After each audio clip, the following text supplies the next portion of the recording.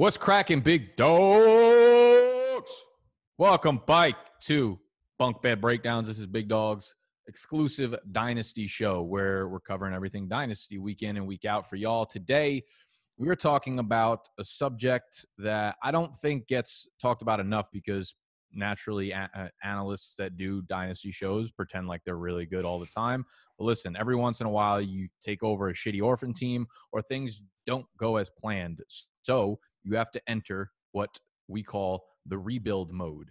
If your team is, you could be sitting in purgatory where you're not really in that playoff hunt yet, but you're not the worst team in the league. Sometimes to get from point A to point B, from where you are to the championship, you have to go to roads untraveled, which is point C, then up to point A. I don't know what I'm talking about anymore, but we're talking about rebuilding a dynasty. And we're going over everything you should do and should not do, the do's and don'ts of rebuilding your team in Dynasty if you are stuck in the middle or your team is just very, very shitty right now and you're not really sure the direction to go, how to sell picks, what picks to go for, what players are optimal to move, based on age, things like that. We're going to take a look at some of the rosters that you guys sent to us on our Discord channel. If you are not a part of our Discord channel, that thing is fucking popping. I think we're over around 15 or 1,600 members in there. We've got over 40 startup leagues popping off already, and I expect that number to hit triple digits by the time midsummer rolls around. So if you guys have ever wanted to get into Dynasty, this is the spot to do it. We will put the link in the description. We will put the link in the comments. Let's talk about rebuilding. This is something that both of these guys know way more than I do because I'm not typically in the rebuild mode. I know Mike over there is just fucking taking L's left and right in his league. So he's got tons and tons of experience when it comes to shitty Dynasty teams. How we doing, boys? I'm doing well, but Nick, I think you forgot one very important thing to do. Well, listen, I wanted to introduce you and welcome you before we hit the intro, you fucking asshole. I'm just scarred from all the times during the actual season where I start to talk and you just hit the intro over me. So well, now you do the editing. So you're allowed to hit the intro whenever you want. You should bully the new person. So now that Mike is the new guy on the block, you should be talking to him mid-sentence and then hit the intro. That's fair. So Mike, we're going to start off. What do you consider a rebuild? Well, all right, let's hit the intro. How did you not see that coming? Damn it.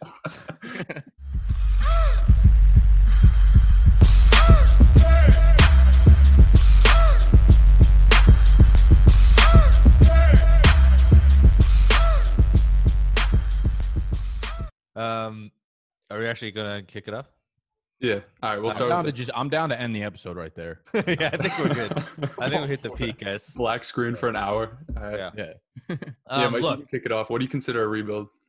Look, there's different stages of rebuild, okay? There is the rebuild where you are in a fucking absolute toxic relationship where you just got to cut all ties, kick everyone out the door, don't talk to their cousins, don't talk to their friends. Everybody in your team is gone, okay?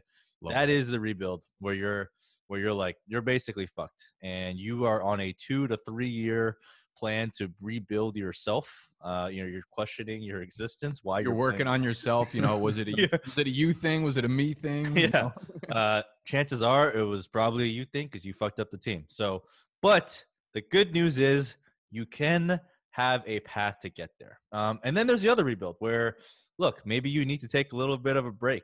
It's just not significant other. You're not excited to see them in the morning. When you Mike, you're turning to Colin Cowherd with all these marriage analogies. And stuff. Once you draft a quarterback, you're now married. You're living with them. Their little bad habits can wear teammates out. I like where this is going. This relates to a lot of people. Yeah.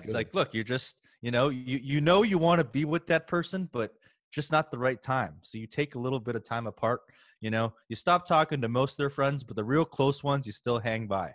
And that's where you take a specific core, you punt a lot of the noise, a lot of the, things that you didn't need in your life, and you build around those key assets. So that's also rebuild. So there's different tiers to this. I like the first one, the scorched earth.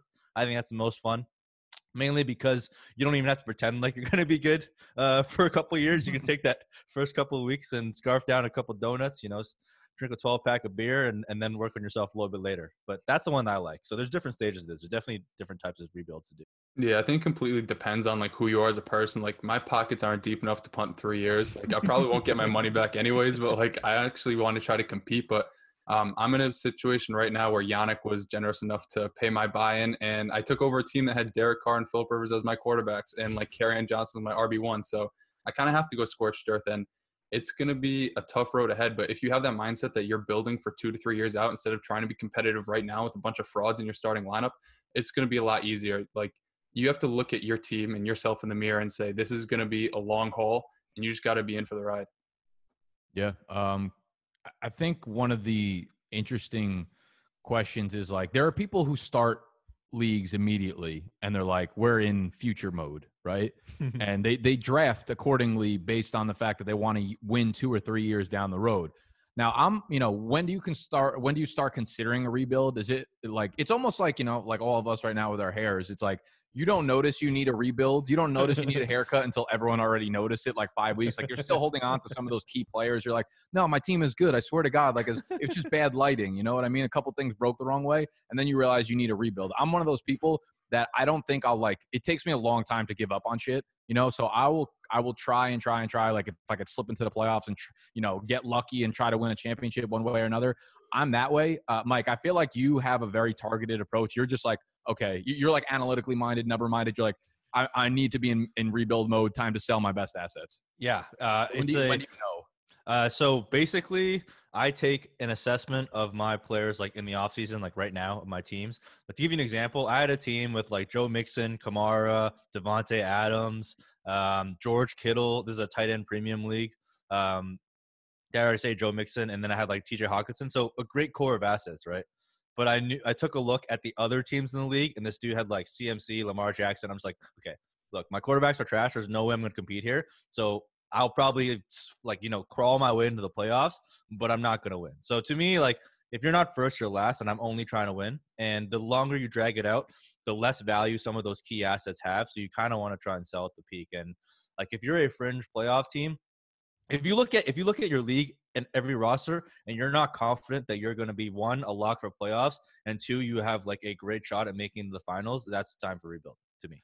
I think actually the league that we're in together, Mike, that you won back-to-back and you beat me in the championship last year. I don't know did you see the trade that I made yesterday or 2 days ago? Yeah, I did. It was a great trade. So I moved Stephon Diggs. He originally offered me Deontay Johnson, a second-round pick, and Tyrell Williams for Stephon Diggs, and I countered with the same thing, same players, Tyrell and Deontay Johnson, but I moved the second up to the first. Yeah. And I kind of thought of it the way you did. I felt like I kind of lucked. I mean, my team was good last year, but I felt like I kind of lucked into the championship game against you. Like, your team was way more stacked than I was, and I don't think that'll happen again this year. So I was like, okay, I'm going to move Diggs because his value is very high. I don't think he's really going to be that big of a key contributor. Like, he'll put up like 12 points a game maybe this year. That's not going to be what pushes me to the championship game. So I'm like, let me get a first next year. I needed more depth on my roster behind like running backs. Let me get a guy like Deontay Johnson, who I really like, who might be 2 or 3 years away from really like breaking out. But that's the way. Yeah, I'm kind of, I guess, in the same boat with you, but I tread the line a little bit more. I don't dive in one way or the other. I always want to compete just because it's fantasy, and like you don't want to have teams where you're just like, I know I'm not ever going to compete, and like one lucky break and kind of take you out of the thing. But like, I think it's a fine line between looking towards the future and completely just like, I guess, like tanking in a sense. Yeah, I think like, the one trap phrase that I hear all too often is like, all you got to do is get in the playoffs. Like, all you got to do is get in the playoffs. Yeah. No, that's not how it works. Like, if you're in the NBA, like Portland Trailblazers, not a good place to be. You're gonna get in the playoffs, but you're just gonna get fucking smashed. So you don't want to be that in fantasy, especially because like most leagues are top heavy prize payouts. I was gonna say that's very common in dynasty leagues because it's almost like no salary cap in some sports, where in a dynasty league there are always people who have played a lot and have a lot of experience, and there are people who aren't, and those people always get taken advantage of, which leads to like very lopsided teams. So like there tends to be, if you are in that like sixth place kind of like purgatory role, whoever's in first or second probably has an absolutely stacked team, because if you're just experienced whatsoever, like you've probably built a team that just smashes the rest of the league. So that's a very common thing in dynasty, I'd say. Yeah. I also think a good time to rebuild is always try to do it a year before it's too late, right? You always want to be 1 year early to the party than 1 year late. Like the trade that Nick made, right? Say Stephon Diggs goes out this year, the whole coronavirus, he doesn't have a chance to work with Josh Allen. He puts up like 950 yards or just 1,000 yards. He's a year older. He's on a new team, and we see him maybe not succeed in year one. That's just another year out of his prime, and he got a better return this year than he would have next year, especially with a guy like Deontay Johnson, who's super young. So if you have a guy like Zach Ertz, even in a tight end premium league, who's going to give you a ton of value, if you don't see yourself as a playoff team, you might as well sell him now, because you're probably not going to be a playoff team next year again. And the value of you trading him next year is going to be a lot less than what it is this year. Yep, exactly. Yeah, I would say that like you look like Ertz is a great example of that. Like we a lot of people talk about like the age apex for players. I think, if the age apex for running backs is like 26 years old, if you're in rebuild mode, you want to sell those. I don't care if it's like Derrick Henry or Aaron Jones. By the time your team is rebuilt, those guys are going to be 28, 29 years old. They're not going to be doing shit for your fantasy team. So if the age apex for wide receivers is like, like DeAndre Hopkins is a really good piece to move right now if you're in rebuild, because by the time your team is competing 2 or 3 years, he's going to be past that 30 age mark. So the Ertzes, the D-Hops, no matter even if they're in their prime right now, you get the value of their prime via trades. Yeah, exactly. And those players aren't going to help you win, right? Like when you're in a rebuild, you don't want studs, because studs don't increase in value. And this kind of rolls into the next question. People talk about what positions do you focus on? What I focus on is this. I only invest in high likelihood increasing assets. So number one, that's draft picks. Draft picks never decrease in value. So in your example, you kind of traded Diggs, who may go up, but he also may go down. But the first you got, there's a 0% chance that goes down. It's always going to go up.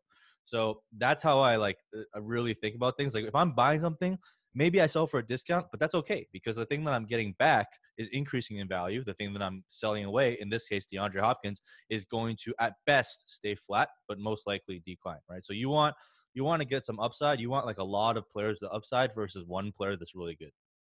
I also think if you're on the clock at like the 101 or 102 and JT or CEH are staring you in the face, but you know good and well that your team probably doesn't have a chance to compete for the next 2 to 3 years, it might be a smarter investment to just trade that pick back, acquire picks in the future, and maybe go for a receiver that likely has a higher or a longer active window for them to be able to contribute to your team. So although you're passing up on like an elite running back, the chances of that running back actually giving you the value that you think the 102 would give you is extremely low, because you want to try to optimize your win now window. And if that's just not the case, it's probably a smarter move to acquire more assets instead.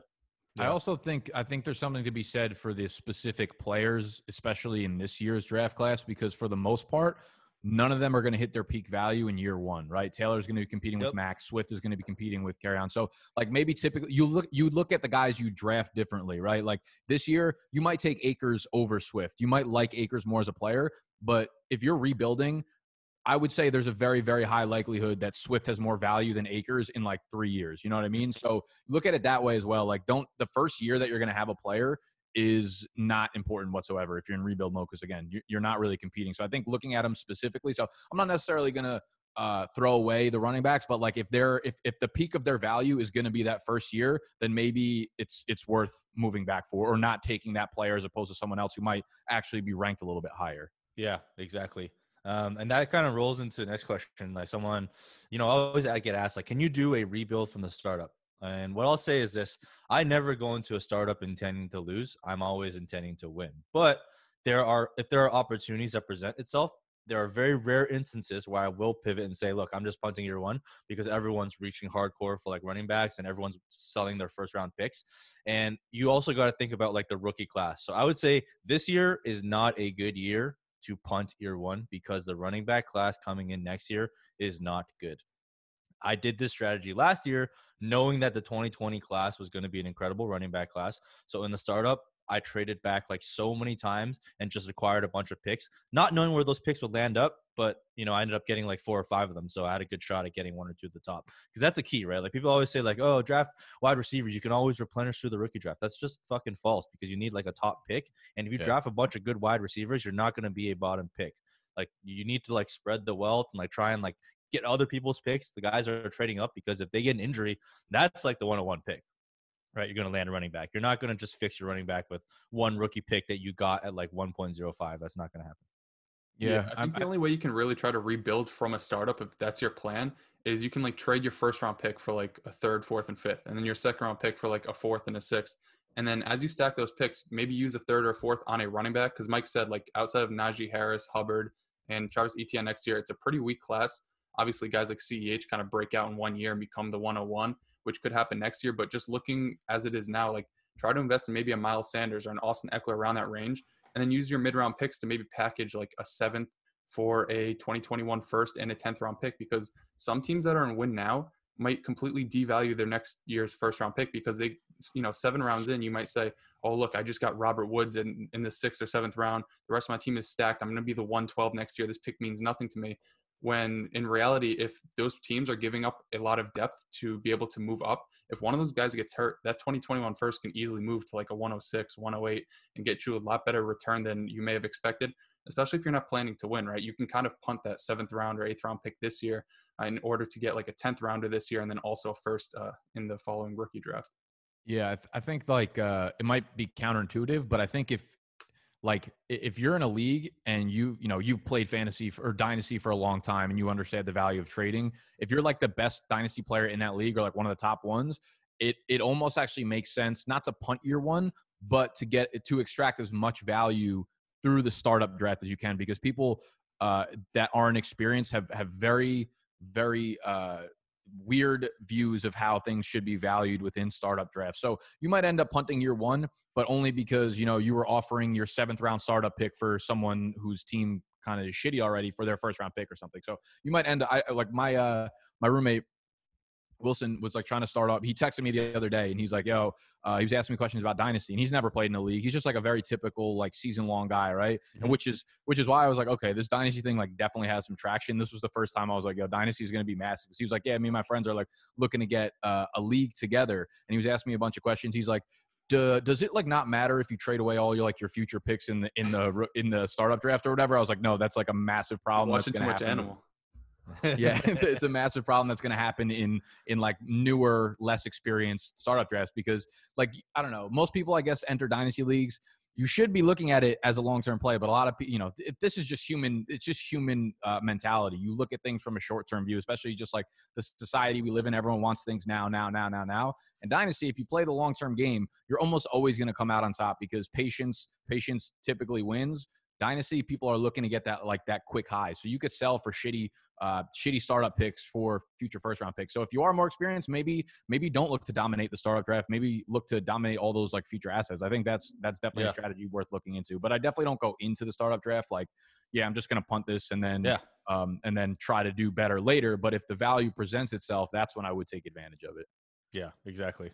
That rolls well into the next question. When is the cheapest time to acquire rookie picks? And Mike, I know you harp on it, but during the startup draft, it's so easy to get like 1st or 2nds as throw-ins. And then if you acquire a ton of seconds, like 2021 seconds, using those as throw-ins to future deals when their value is much higher than it is at the time you acquired it, it's a good way to be able to move from like a mid-2nd round pick to, a late first by packaging 2 seconds, right? So Mike, I know you hit on it a lot, but like, what are some deals you could throw out there to get rookie picks in startup drafts? Yeah, so the money spot and the reason why we want you to trade out of the 1st and even the 2nd round, to be honest with you, is to accumulate picks from 3 to 5, because that's the money spot where you get first. People are actually like not willing to give up first in the early rounds. So you'll find that like, hey, I'll give you my 1.01 for like 1.110 and your future first. They'll be like, no, fuck that. Even though like the value is technically there, they just can't like mentally get behind the concept of jumping 10 spots, even though it's totally irrelevant, right? But when you get to like the 3rd or 4th and you're sitting there on the clock at the 4th round and there's like a QB run hits, right? Someone's like, oh, I'll give you my 6th round or my 7th round plus a first to get to that 4th. That is like the most common trade and the best money spot to get rookie first from what I found, because by then they have already committed, because they've already invested in a bunch of top assets. Like, yo, I'm a master fucking drafter, master of the universe. I'm going to win this league. My first is going to be late. I don't give a shit. I need a QB. I'm going to jump up. Whereas in the beginning, nobody knows. Everyone's like unsure. It's kind of like you're in like a speed dating. I was like, oh, like, hi, like my name's Mike. This is what I do. Whereas later, like, my name's Mike. I got a big fucking dick. Like, come on, let's do it, right? So that's like the difference between early and middle. Yeah, there's a lot of value to be had in startups. I think 2 other spots that I would say are like best case scenario. Like, okay, so for instance, if you own a guy like DeAndre Hopkins, what I would probably do, well, depending on, what you're getting offered now, but I think the single best time to trade a guy like that is when you're further into the actual in season. Depending on when your trade deadline is, by like week 10, who's a playoff team, who the contenders are, and who isn't. And if you're rebuilding, you're not one of them. So you go to the top 5 teams and say, listen, DeAndre Hopkins is going to push you over the edge to win this championship. give me your first this year, give me your first next year. That's two first round picks. DeAndre Hopkins was literally doing nothing but rotting on your team anyways because he's not helping you compete. So you look to do it when you know how the playoff situation is shaping up. Look for the guys whose your piece, your high value piece, fits their roster and will push them over the edge. It's the easiest thing because honestly, a lot of people when they try to trade, they always try to like win the trade. In an instance like that, both sides are winning, so it's super, super easy to get that deal done, right? Like you'll sell off your first if you know that's going to push you to the championship, right? You don't feel like you're losing that trade at all. Both sides feel like they're winning, so that's easy. I think also during the rookie drafts, right? If you're already into it, if you're rebuilding, you probably have a lot of picks already. So if you're sitting there at like the 208, you can move back to maybe like the 212 and pick up next year's third round pick or next year's second round pick or something like that. It's very easy like that. It's very like simple math. Moving back, it's just like you see in the NFL draft when teams move back from like early third round to late third round plus pick up an extra fifth round pick. That's the way that you look at it. It's very small incremental moves that add up over time. If you do that like 3 or 4 times, you'll look at the next year and be like, oh, fuck, I got an extra second, 2 extra thirds, and you'll be able to package those things up to move up, 2 thirds, 2 seconds for a first round pick, and that's the way you got to think about it. That last point is like so important. And people always say, and I say it too, like, oh, like third round picks and fourth round picks are worthless.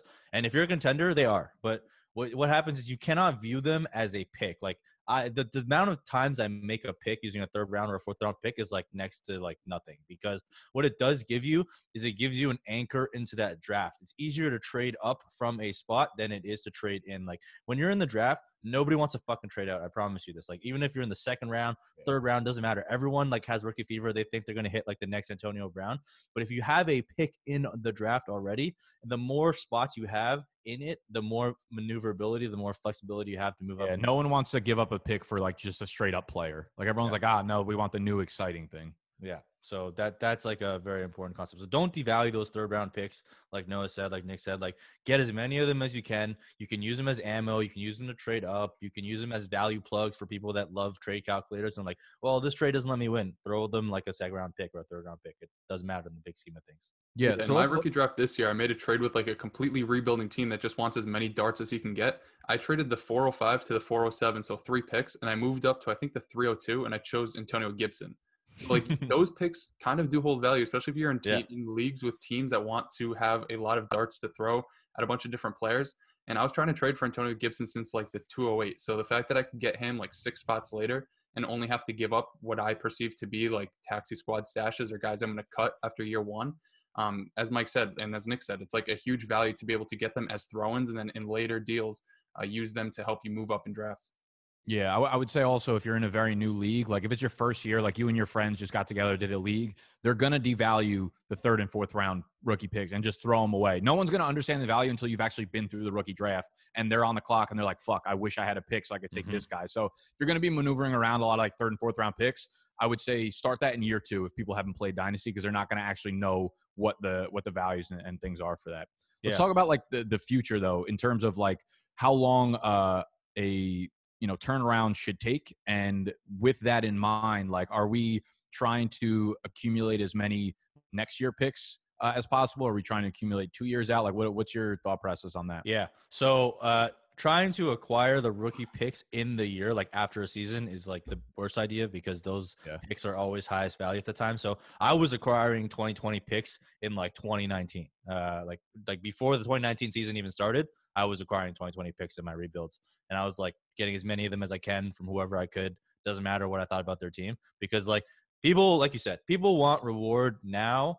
Like nobody is thinking about 2 years out until the season is done and they have nothing to think about. So when you're trying to buy stuff for cheap, like this is the best time to buy it. And that's why I say like it kind of ties into the other question, is like how much of a loss are you willing to take on a trade? Like I'm willing to take a loss in a rebuild because I would rather get something that's has a potential to rise than hold something that's just like going to die on my roster. Yeah, and I fall victim to this too. When I see like a 2022 first in a deal and I'm giving it up, I'm like, oh, who fucking cares? That year's probably not even going to happen. And then a year from now, that 2022 first means as much to me as a 2021 first means to me right now, which is pretty heavy because I know after the season, it's going to carry a lot of value. If you're rebuilding for 2 to 3 years out and you're acquiring 2022 firsts and 2022 seconds right now, it might seem like you're not getting a ton, but if you're not planning on competing this year, then a year from now, you're getting a ton of ROI, because I'd be willing to bet that in a startup, if you're able to trade your 2022s, you could probably get one for like a 13th or 14th round pick. And people in that range are just complete dart throws. Like Tony Pollard is probably around that range, and he's not like the biggest dart throw. But when you consider that 2 years from now, you can get like a top end receiver for what is a handcuff running back, and you're not even going to start that guy because you're not competing, then it's a huge win by doing that type of trade. Yeah, I think like most things, you could be a very good dynasty player or at least do a very quick and efficient rebuild if you're just logical. Like if you don't take the fact that you want short-term wins into effect, no one else does that. So as long as you're like, if you just use complete logic and not emotion behind the deals you make and the way you're building your roster, you'll be able to do it. But Dynasty, again, it's just long-term play that people have so much trouble. Dynasty is legit like the anatomy of like the human brain and whether or not people can successfully do it. If you could separate emotion from logic, you'll be able to do a rebuild very, very, very efficiently and very quickly. Yeah, I'd venture to say in most leagues, there are probably only like 2 to 3 teams that are rebuilding when there should probably be like 4 to 5 to 6 teams rebuilding. And because of that, like Nick said, you get a playoff of other people's ability to think that they're better than everybody else and make the playoffs and get lucky. Like you can acquire a ton of value because other people aren't doing what you're doing and taking advantage of the time frame that you're going to eventually be able to compete in. Yeah, exactly. But the one goal of getting future picks is whatever year is what I do is I pick a year. Okay. Whether it's right now, if that's 2022, fine. If that's 2021, that's also fine. But I pick a year and I try and get as many picks in that year as possible. And I try and dominate that draft because like that's how you become a very quick turnaround versus getting like 2 picks here, 2 picks there. Like when you dominate, when you control a draft, you can control the value, whether it's people trading in with vets or people trading up and down because you are the only person they can come to, right? That's how I was able to turn around a team so quickly in one of my rebuilds because I just owned like 5 of the top 6 picks in half the second round. So like whatever you do, like pick a year and just go after that year. Like you might not know who the prospects are yet, but I promise you there's talent every single year. Next year might not be as good as this year, but there'll still be enough. So just make sure you pick a year and stockpile picks in that year. Imagine the 2017 draft and getting like McCaffrey, Leonard Fournette, Alvin Kamara, Juju, and just like having that entire first round. Like you'd be in a win now window for like 6 years at that point, other than Leonard Fournette because he kind of stinks. Yeah, and like the other thing is like you give yourself a lot of flexibility.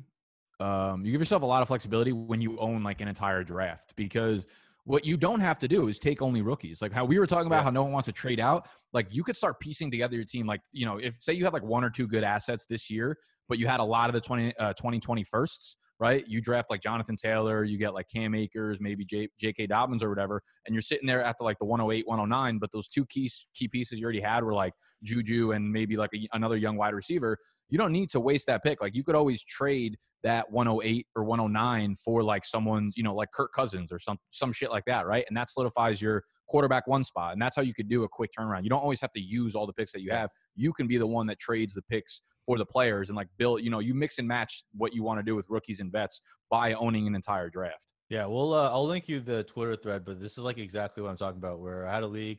I owned the 1.04, 1 to 1.04 and the 1.06 and then 3 times seconds. So traded out the 1.01, got Mixon, drafted Taylor at the 1.02, traded out the 1.03, added a second to get Kamara, right? And then drafted CH at 1.04. So my running back core went from, I literally only had Mike Boone for the entire time. I had Mike Boone and Matt Breida, who I traded, to Alvin Kamara, Joe Mixon, Jonathan Taylor, Clyde Edwards-Helaire in 1 year. So, but you have absurd. But you have to control the draft to do it because let's say you just have the 101, you just have the 103. Like you're trying to make a choice between like drafting a rookie and getting a vet, and that's a very hard choice for people to make. Like even for me, I'm like I don't want to fucking give up Jonathan Taylor. But when you have multiple, you want to balance the risk profile. You want to get the vets because people want to trade in, and if they want to trade in, you're the only one they can go to. And that's like a really important concept. It's just supply and demand. Supply and demand. So in terms of, just overall of like, you know, how long should it take or whatever, I like Mike's idea of, you know, picking a year and dominating picks based on that year because you give yourself a lot of flexibility and leverage once you get to that draft. So the other questions were when to acquire rookie picks, when are they the cheapest? We kind of went over that. Startup drafts, in rookie drafts moving back, and then right before like the trade deadline when you know who's a playoff contender. How do you determine who's old? I would say, like, if you think someone's getting to the age where they're going to be old, you know, maybe like a year out from being old, or players that, you know, like the T.Y. Hiltons who are like still going to be good, but they're on a 1-year contract. They're not going to get a massive contract the following year. Like you need to get out a year prior to them to when you think they're old. Yeah, I need to. Yeah, that's the concept. There is like it's not a production age because like wide receivers will produce the most probably from like 28 to 30. So the guys like Julio are still producing. It's when the public perception of that Right. player is old and you can no longer trade them. So Nuke is right on the border right now. Adams will be there next year. Keenan Allen will be there next year. Like usually, like a simple rule of thumb is you don't want to think about all that stuff. You should not own any players on your team that are older than 25 because that gives you like the 2 to 3 year window to do whatever you want before anyone hits an age apex, whether it's running backs, wide receivers. That's kind of how I think about it. Like on my rebuild teams, I don't have a single player that's over 25 when the draft season starts. That's That the makes Scott sense. strategy. I try to trade him Mike Evans. He's like, oh, he's 25. He might be 26 one day, and then in 4 years he'll be 30. So he's not going to help my team at all. I'm like, God damn, Scott. Like, No, but that's so true though, because things change so rapidly in fantasy. Like before you know it, Mike Evans, you might think is as a rebuilding piece because he's 25, 26, but in a year we're going to be like, oh shit, he's getting up there. There's like this whole contract thing, and they bring in, one or two things quickly change in an outlook, and then the value just fucking plummets. And before you know it, he's old, and his window for trading is just out the window. So it's like you have to do everything before you think you need to do things. Is Yeah. Nick, Terry McLaurin's going to be 25 this year. That's prime. That's peak. You want him on all your Yeah, but rebuilding. next year he's falling off a cliff. He came in late. He's got no tread on the tires. Adam Thielen's got 10 years in the tank then. Yeah. Well, one more thing we should cover is like what position groups to focus on. I know that's a question that people have. Like I just said, like for the most part, I don't even have running backs on my roster if I know I'm going into a deep rebuild. Like I'm selling all of them, even if they're like young, if they're like 22, 23, I'm still selling them because by 2 years when I'm actually like ready to compete, I'll be able to buy back either them for cheaper or I will be able to draft rookies. So that's kind of how I go. I plug in everywhere else first. So if it's a super flex, you want to solve the quarterback position with a couple of young players that have potential. And then something that I do that I don't think most people do is I focus on tight end. Like I like to lock down a tight end in my dynasty because tight ends have a very long cliff in terms of like their production. They produce well into their 30s. So those two are the two longest producing assets. And then I get like a nice wide receiver core and I plug running backs like last. That's kind of how I do it. I don't know how you guys do it. No, that makes sense because the window's closed so quickly on running back. So it's like you can't plan for a production window from a running back 2 years out. So that's what makes it so difficult with them. With wide receivers, we know that they last for much longer. And you could tell when a guy is like super young if he's going to be a thing for a while, right? Like if you were rebuilding and you grabbed a DJ Moore who's like 23 years old, like you don't have to worry about selling him and hitting his fucking peak age apex or whatever because he's going to be a staple of your team for like 8 years. So I kind of like that. I never I guess tight end was never like a focus for me around fantasy teams, but now I think about it, most of the teams that I have success with in Dynasty are always ones that have like really, really solid tight ends. Yeah. I also think a good time to buy receivers if you are rebuilding is after year one because so many of these guys struggle. And I know 2019 was sort of an anomaly, seeing like AJ Brown, DK Metcalf, Debo, and all those guys produce. But like if you think back to like every single year, right, there's always those guys that don't do anything as a rookie and then they break out, whether it's Tyler Boyd or Michael Gallup didn't even have that great of a rookie year. Or DJ Chark, right? They just weren't in situations to produce. Then year 2 and year 3, they just completely break out and you could have acquired them for such a cheap price. I know this past year, like you don't want to buy Andy Isabella or JJ Arcega-Whiteside or any of those guys because they did absolutely nothing. But for the price you get to acquire them for. But you do though. Yeah. JJ Arcega-Whiteside, dude, I'll send a first for him. I'll send 2 firsts. No, but your point is valid. Like you want all the guys that came in with like identical production profiles. Some of them are going to do really well in their first year. Some of them are not. But the ones that don't doesn't necessarily mean that they're never going to be a thing because it takes long for wide receivers typically to break out. Like N'Keal Harry, I think is a fucking phenomenal piece to buy if you're in a rebuild mode right now. Yeah, and the thing is, like, to buy N'Keal Harry, what's it going to cost you? A mid-second? That's what, like, a Brian Edwards or Brandon Ayuk, who we probably don't expect to produce any more than N'Keal Harry did in his rookie year. So you just get to completely fade the rookie year slump and get the sophomore season out of N'Keal Harry in return. So that's the strategy I like to deploy in acquiring young pieces. And as Mike said, like, running backs, you want them on their rookie deals. Obviously, the elite of the elite guys get extended and they continue to produce, but, like, honestly, if you're completely rebuilding and you have a chance to grab Jonathan Taylor, like the chances of him being valuable to your team and your team competing in the next 4 years is probably not that high. So it might not be the smartest thing to pick him. And I think I said it earlier in the video, but just like trade that pick and acquire more in the future so you can acquire a running back when you are actually ready to compete. Mike, what are you smirking at? Nothing. Just typed in the questions. What? All right.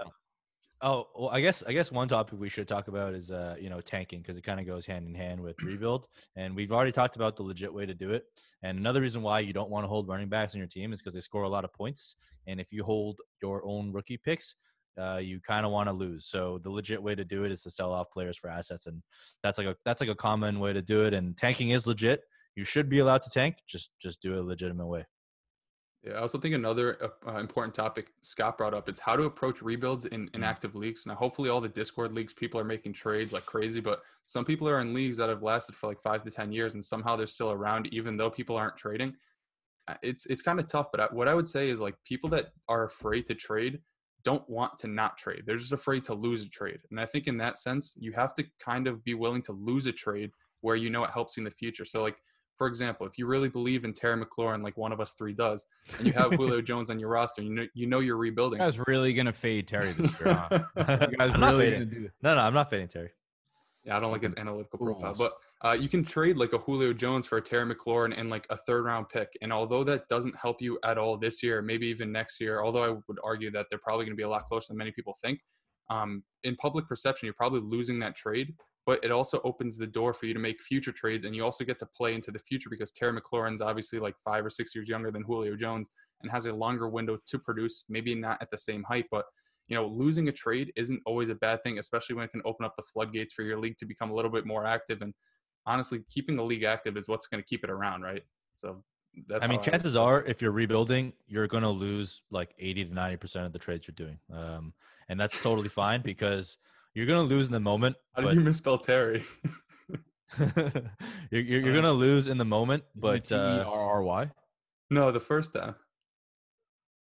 Oh, no, I just realized I wrote it too small. I didn't think you guys so I crossed it out and rewrote it.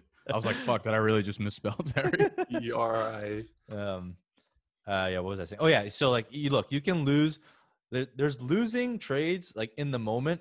Doesn't matter. I can tell you that right now. I lose trades in the moment all the time. I will send out, if people like trade calculators, I will send out trades where I lose every single time, like 9 times out of 10, because I'm making a bet on a player or an asset that's going into the future. So don't even worry about losing, especially if you're in a rebuild. If a trade calculator tells you you lost, fuck that trade calculator. Do the trade anyways. Probably won. Yeah. Yeah, exactly. So it's incredible. It's incredible. Yeah. Like looking back on trades that happened that you thought were like, no, like the whole league. Actually, I'm in the Go Fade Me Dynasty League. There are trade. I don't think we've had one trade where people are like, wow, what a fair trade. I think every trade is like, oh my God, he just got fucking raped in that trade. And every time you look back, you're like, wow, that was kind of like a ridiculous trade. And half the time it works out where it was what we said. Half the time it was like, it didn't come out that way. I remember like 2 years ago, I needed an RB, like a high-end RB to compete with. And this was at the beginning of last year when David Johnson was like super hyped. And I traded Scott in the league that you and me are in together. I got David Johnson. I gave up Christian Kirk and a 1st-round pick. And at the time, everyone was like, oh, my God, that was like the worst trade ever for Scott, right? Because I was getting like a top 5 running back in David Johnson, and he was going to help me compete for a championship. Fast forward 1 year later, and then also prior to DeAndre Hopkins coming, whatever, you're like, wow, David Johnson is dead. He has Christian Kirk and my 1st-round pick now. What a win. And now you're looking at it like, I don't even fucking know anymore. You know what I mean? It just goes to show that, like, over 2-year span, we can't predict shit that's going to happen this weekend. We can't predict shit that's going to happen over a year. So to think that you can correctly predict something that's going to happen over the course of 3 years is fucking asinine. Yeah, that's crazy. All right. I wish that's Apps would just like delete all the trades you made in the past, because I've been looking back and seeing some of them. Like I traded away Allen Robinson for like Marquise Brown, Chase Edmonds, and Jay Sternberger in like the 18th round of a startup. And I thought it was a good deal. And now I look back, I'm like, God damn, I would much rather have A-Rod than these 3 frauds that are never going to see the field for me. Dude, I traded away Austin Eckler before the start of the last season. That's your first mistake. You should have never done that. Yeah, huge mistake. Huge mistake. I gave Austin Eckler in a 3rd, I think, to get Chris Herndon in a start 2 tight end. No way. Yeah. That was probably my worst trade ever. I still managed to win that league somehow because I had Barkley, Cook, Chubb, and like a bunch of running backs. But I could have had Austin Eckler as my RB, like my RB 4 or 5 going into the year when he finished as a top. That's insane. And I got fucking Chris Herndon, who didn't start a single game. Chris Herndon, man, I'm old enough to remember him. That's ridiculous. All right, hold on. All right, so We could sit here all day and talk about all the bad moves Mike has made in his but we need to provide more value to y'all. So we're gonna jump into one or two of the rosters that, again, you guys sent via Discord. If you want to join the Discord channel, get all feedback from other people within the community, that will be linked below. So Noah, who do we got first, and what's his roster looking like? All right, we got the best Knicks player of all time, Patience Jeremy Lin, and his team is just the most rebuilding team I've ever seen in my life. His starting lineup, he has Cam Newton and Brian Hoyer at quarterback, and I'll put all the pictures of the roster on screen. The only players of note he really has, I would say, are Deontay Johnson, A.J. Brown, and then his taxi squad is loaded with Joe Burrow, Antonio Gibson, Henry Ruggs, Jalen Reagor, and Jerry Jeudy, but he does have 4 2021 firsts. How I would approach this is, by the looks of it, if you have your own 2021 first, you're likely going to be the 101 or the 102, which means you're going to get Trevor Lawrence or Justin Fields, which is definitely going to help you out. And the fact that you acquired a bunch of wide receivers, I think is super smart, because if you were to go out and get running backs, it would kind of be wasted on this team. And I know you kind of have Kerryon Johnson slotted in there. Although he probably won't return you the value that he's going to be worth to you, like points-wise, week after week, it's not going to be worth trading. I think with the roster you have, you should be able to take a loss on that trade and get him, like, get a late second-round pick for him. But on top of that, right, you have Rob Gronkowski on your bench, and he's somebody who I'm personally not that high on, especially with the team that you have. Like, I think a perfect time to sell him rather than in season, because there's a huge risk of him just not being good at football as he wasn't the last time. I said, yeah, you sell him right now. Yeah, you sell him right now, because if he does step in and he's not even as good as O.J. Howard, and he's in a system that doesn't really use tight ends that much, you can get a lot more in return right now than in season if he does end up being a dud. And then another player I would actually try to go out and sell is Matt Breida, but he's somebody I'd more so wait for in season, because he's like sneaky older. He's like 25 or 26, and he's also somebody that's not going to help you. Maybe get a second-round pick, and then in the future use those seconds to move into the first and build a running back core in the future by doing that. Yeah, I think you kind of nailed it on the head there. Like, Gronk is the guy that you sell off, and some of these guys you might end up losing profit on. Like, Gronk, obviously you have no fucking use for Gronk, so getting like a 3rd-round pick or something for him is fine. Kerryon, same thing. Cam Newton is an interesting one, because I think there's someone in your league that will give pretty good value for Cam in a super flex league. What are your guys' thoughts on what to do with Cam right now? Like, do you hold out and wait? Hold, yep. You hold? Hold, yeah. If I'm so if you're him, you would hold him right now and wait for him to land on a team, as opposed to, because Cam came out and said that he would be okay being a backup somewhere.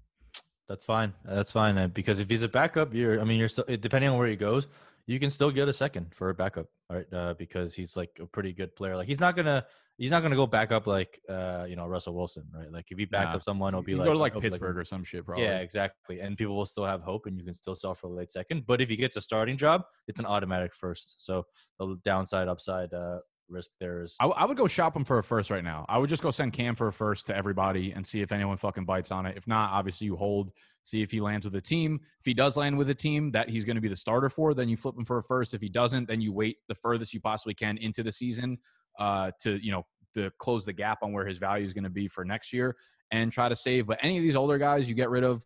There was another player I feel like I saw in here that was probably worth getting rid of. Yeah, Matt Breida was definitely a good pick. I would say, like what Mike said before, is you kind of try to dominate the one draft. And you have a lot of good young pieces that I think are probably like 2 or 3 years away. But between Cam, Gronk, and Kerryon, you should be able to pile on a couple extra like mid-round picks there.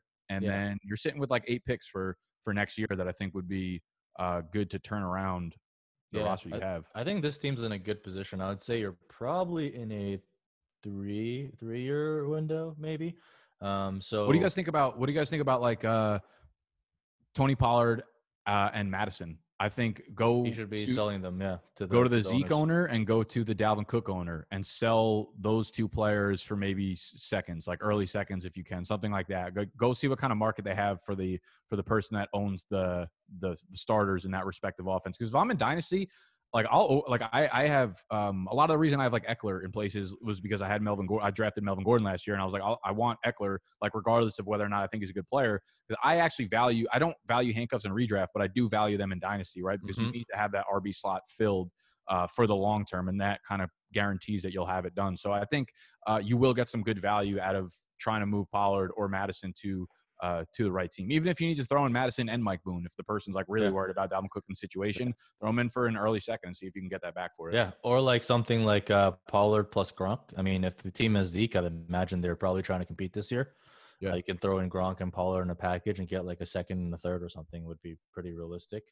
And I would say, like I said, I think your team is probably on a 2 to 3, probably a 3-year window if I had to guess. So what you're going to do is like try and get some more of these the 2021 picks.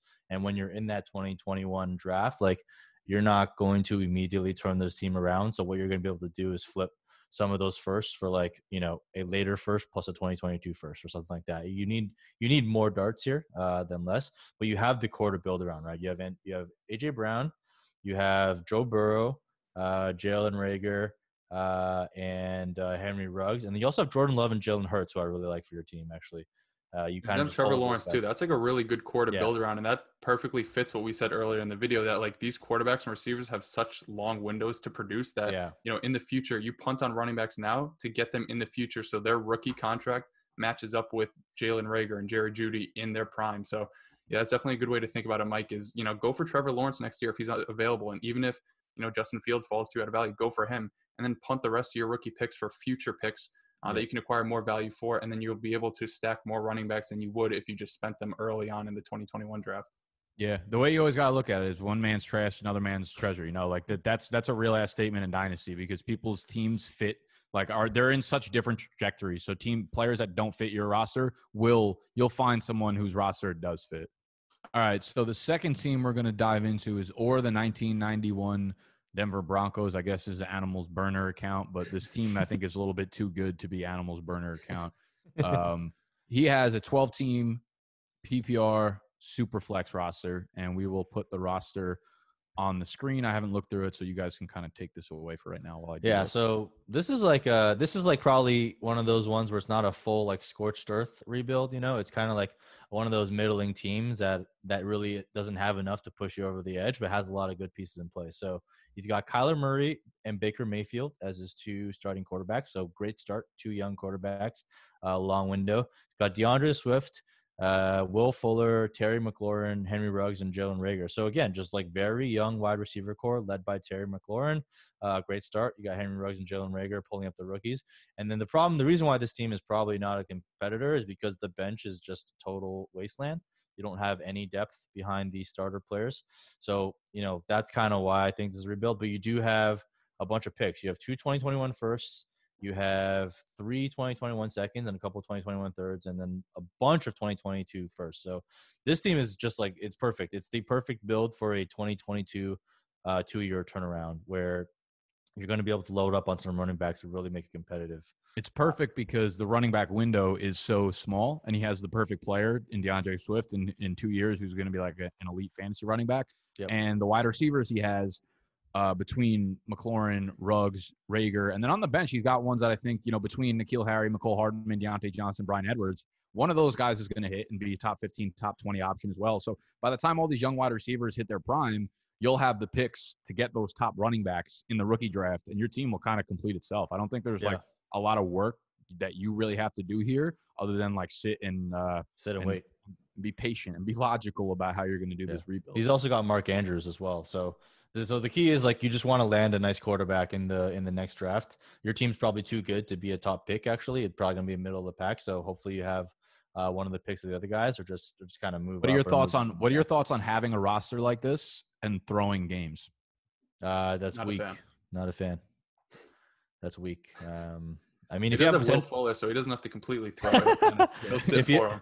If you have potential points scored, like it's not going to work because your team's kind of like too good to be middle of the pack.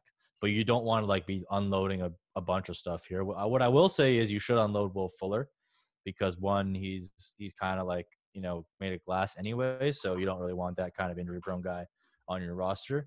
But two, like people have the view that he could be like, you know, a big step up now because, you know, DeAndre Hopkins is gone. So you could probably sell Will Fuller in season for like a second once he has like a couple big games. Damian Harris, I would probably unload to whoever the Michelle owner is. And then with guys like Rashad Penny and Devonta Freeman, you're kind of just waiting for news. You know, the second that they say, "Oh, Penny's looking like his old self," so the second that Yeah, the second that they Penny say expected to be ready by week 1. yeah, So or Penny expected to be good to go by early season. So right, like Devontae, or like, oh, so and so is looking at Devontae Freeman as a potential interest. Get a third round pick. So these are the types of guys where you just want to kind of take them off your roster. Like Kyle Rudolph, anyone that needs a tight end, get a third if you can. Fuck, I mean, get a fourth even. I'll take a couple fourths for someone like Kyle Rudolph as well. yeah, I like the Will Fuller, Fuller he's pick. a guy that Definitely- like week definitely- 4 sell him because people are going to think he's the wide receiver 1 in that offense, and he probably is, but he's a wide receiver 1 in that offense for like 20% of the games, and then he's going to be like the IR 1 on that offense for the rest of the season. You'll So find someone who still believes in Will Fuller. yeah, and it'll probably be me. So The only thing I will say, the only mistake you can make with this team is fooling yourself into thinking mid-season like, oh, like I'm kind of on track for playoffs. Maybe I should use one of my 2021 firsts. Maybe I should use one of my 2022 firsts to get a Le'Veon Bell, a Chris Carson, because I'm missing that one player to potentially get into the playoffs. When you're about to do that, just fucking close the app and leave and just don't think about it anymore, because that is the only mistake that you can make to fuck this rebuild up.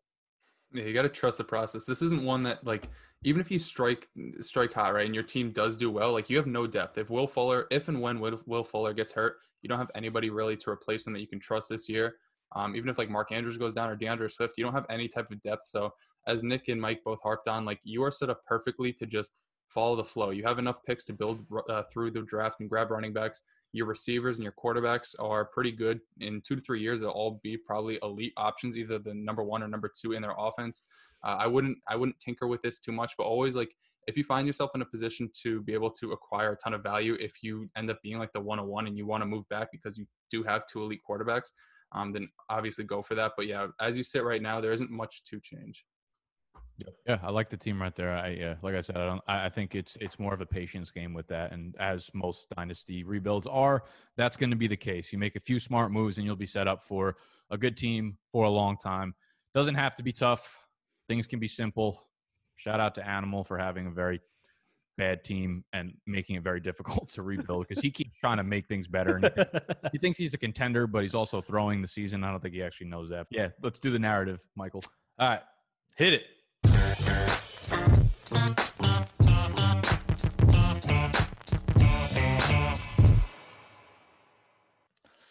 This week's narrative: don't overreact to rookie season. So if someone has a stud season, don't overreact, wait and buy. What do you guys think about doing that? So we're talking specifically probably second-year wide receivers, because second-year running backs that had a stud year are basically out of reach already. So, you know, the Terry McLaurins, the Deebo Samuels, the A.J. Browns, probably also out of reach, the DK Metcalfs. I'm probably forgetting a couple, but those types of guys. Are you buying high, or are you saying don't overreact? What do you guys think? I'm probably not buying high. If I have to overpay for them, I'm probably not going to do it, because they're just so wildly, I don't even want to say overpriced, because sometimes buying high works out. But for the most part, like if you had a good rookie year, it's so easy to convince yourself to saying like, oh, now I just got like a really good asset for the next 10 years. But we've seen a lot of players come in, have like strong rookie years, and then that be like their thing, you know, like even like Willie Snead was like 800 yards, 900 yards. Like, when is he going to take that next step? But if you have him at the age of like 21, you just assume that that's going to eventually happen. But not every player becomes elite because you're elite, because there's not a lot of players that actually do it, you know? And I think selling high on some players that are in that position where it's like over. I know you guys talked about selling high on like AJ Brown. It's gonna come down to context. Like if you believe in a player, like if you believe AJ Brown is gonna be the next like Julio Jones or whatever, I wouldn't sell just for the sake of like winning a trade. But I do think, yeah, the second-year wide receivers, I think they're just as much of a coin flip to take the next step as they were to actually hit in their rookie year, you know? Yeah, I'm much more likely, and this is an obvious statement, but I'm much more likely to buy a N'Keal Harry or an Andy Isabella or JJ Arcega-Whiteside at their price relative to an AJ Brown at his price or Terry McLaurin at his price. Obviously, I'm not paying the same price, and that's not the reason why I'm passing up on the other guys, but I think the return on investment you can get on the lower end guys that didn't produce year one is a lot better than the guys you can get in that did produce year one. Like Nick said, like you think you're getting Julio Jones out of AJ Brown, but what if just everything lined up perfectly for him in his rookie year? I'm not doubting his talent, but like he didn't have much target competition. Corey Davis isn't great, and he did greatly benefit from Ryan Tannehill coming in, or Terry McLaurin, who Nick is a huge fan of, right? Like he didn't have any type of target competition. He did produce in the face of pretty terrible quarterback play, but you're buying them right now almost at their ceiling. I don't see their price getting a ton higher unless they continue to do this for the next 5 years. But if you're paying that price for them, I don't know. I don't think that it's as easy to get a good return on him as you could with like a JJ Arcega-Whiteside, who even if he doesn't do anything this year and he puts up like 400 or 500 yards, you can eventually sell him next year because people expect that third year jump. And, you know, a couple of those guys that did produce year one, like a Kelvin Benjamin or Devin Funchess and Jordan Matthews. Obviously, you can't pinpoint who from the 2019 class are going to be those guys, but there are those situations where they do have a great first or second year and then they just completely bust. So the price you're willing to pay for them, I would probably just pass up on that and get like a Calvin Ridley or somebody that we do know is very good because they've done it back-to-back years. Yeah, I'm going to take the other side of this. So my approach is, I think it is risky, of course, but I think there are certain things you can look at to kind of help fade through the bus a little bit. So I like take guys like this and I put them into certain buckets, right? So if they were someone that had a really good collegiate profile and they came in and, you know, they did pretty well in their first year and, you know, from an efficiency perspective, I'm more willing to like kind of buy high on those guys. So I was buying high on guys like DJ Moore last year, for example. And this year I'll probably, you know, still buy high on someone like an AJ Brown. But for other guys where I had question marks coming in, but now they're actually like proving a lot of those doubters wrong. Someone like Terry McLaurin, I'm buying at ADP because I think like when I was looking at this, like he's like one of the ones that really split me, right? Because I try and approach the game from like a numbers perspective and from a collegiate perspective, like he was just bad. Like there's really no way to actually sugarcoat how bad he was from a collegiate profile. But what he did in the first year was also like historically good. So like how do you balance like college profile? Like do you just ignore that and completely weigh rookie? I think what we've shown is like for rookies, they have to produce, but they have to produce efficiently. So how do you get away from guys like Kelvin Benjamins and stuff? You look at their like yards per route run, and they were like very much bottom of the league in terms of efficiency.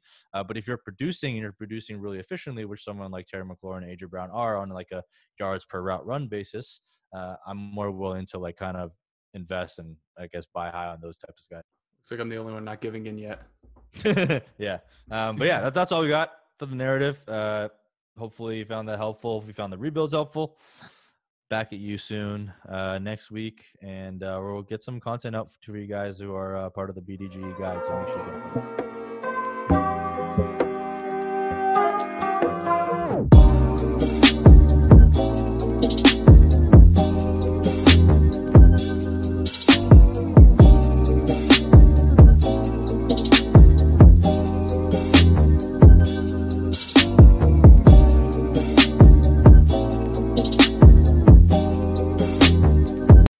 When you need mealtime inspiration, it's worth shopping Kroger, where you'll find over 30,000 mouth-watering choices that excite your inner foodie. And no matter what tasty choice you make, you'll enjoy our everyday low prices, plus extra ways to save, like digital coupons worth over $600 each week. You can also save up to $1 off per gallon at the pump with fuel points. More savings and more inspiring flavors make shopping Kroger worth it every time. Kroger, fresh for everyone. Fuel restrictions apply. Save big on brunch for mom, all in the Kroger app. Get 16-ounce packs of flavorful Angus 90% lean ground sirloin for $4.99 each with a digital coupon. Then buy 2, get 2 free on 12 packs of delicious Coca-Cola, Pepsi, or 7-Up, all with your card. Shop these deals at your local Kroger, less than 5 miles away. Or tap the screen now to download the Kroger app to save big today. Kroger, fresh for everyone. Prices and product availability subject to change. Restrictions apply. See site for details.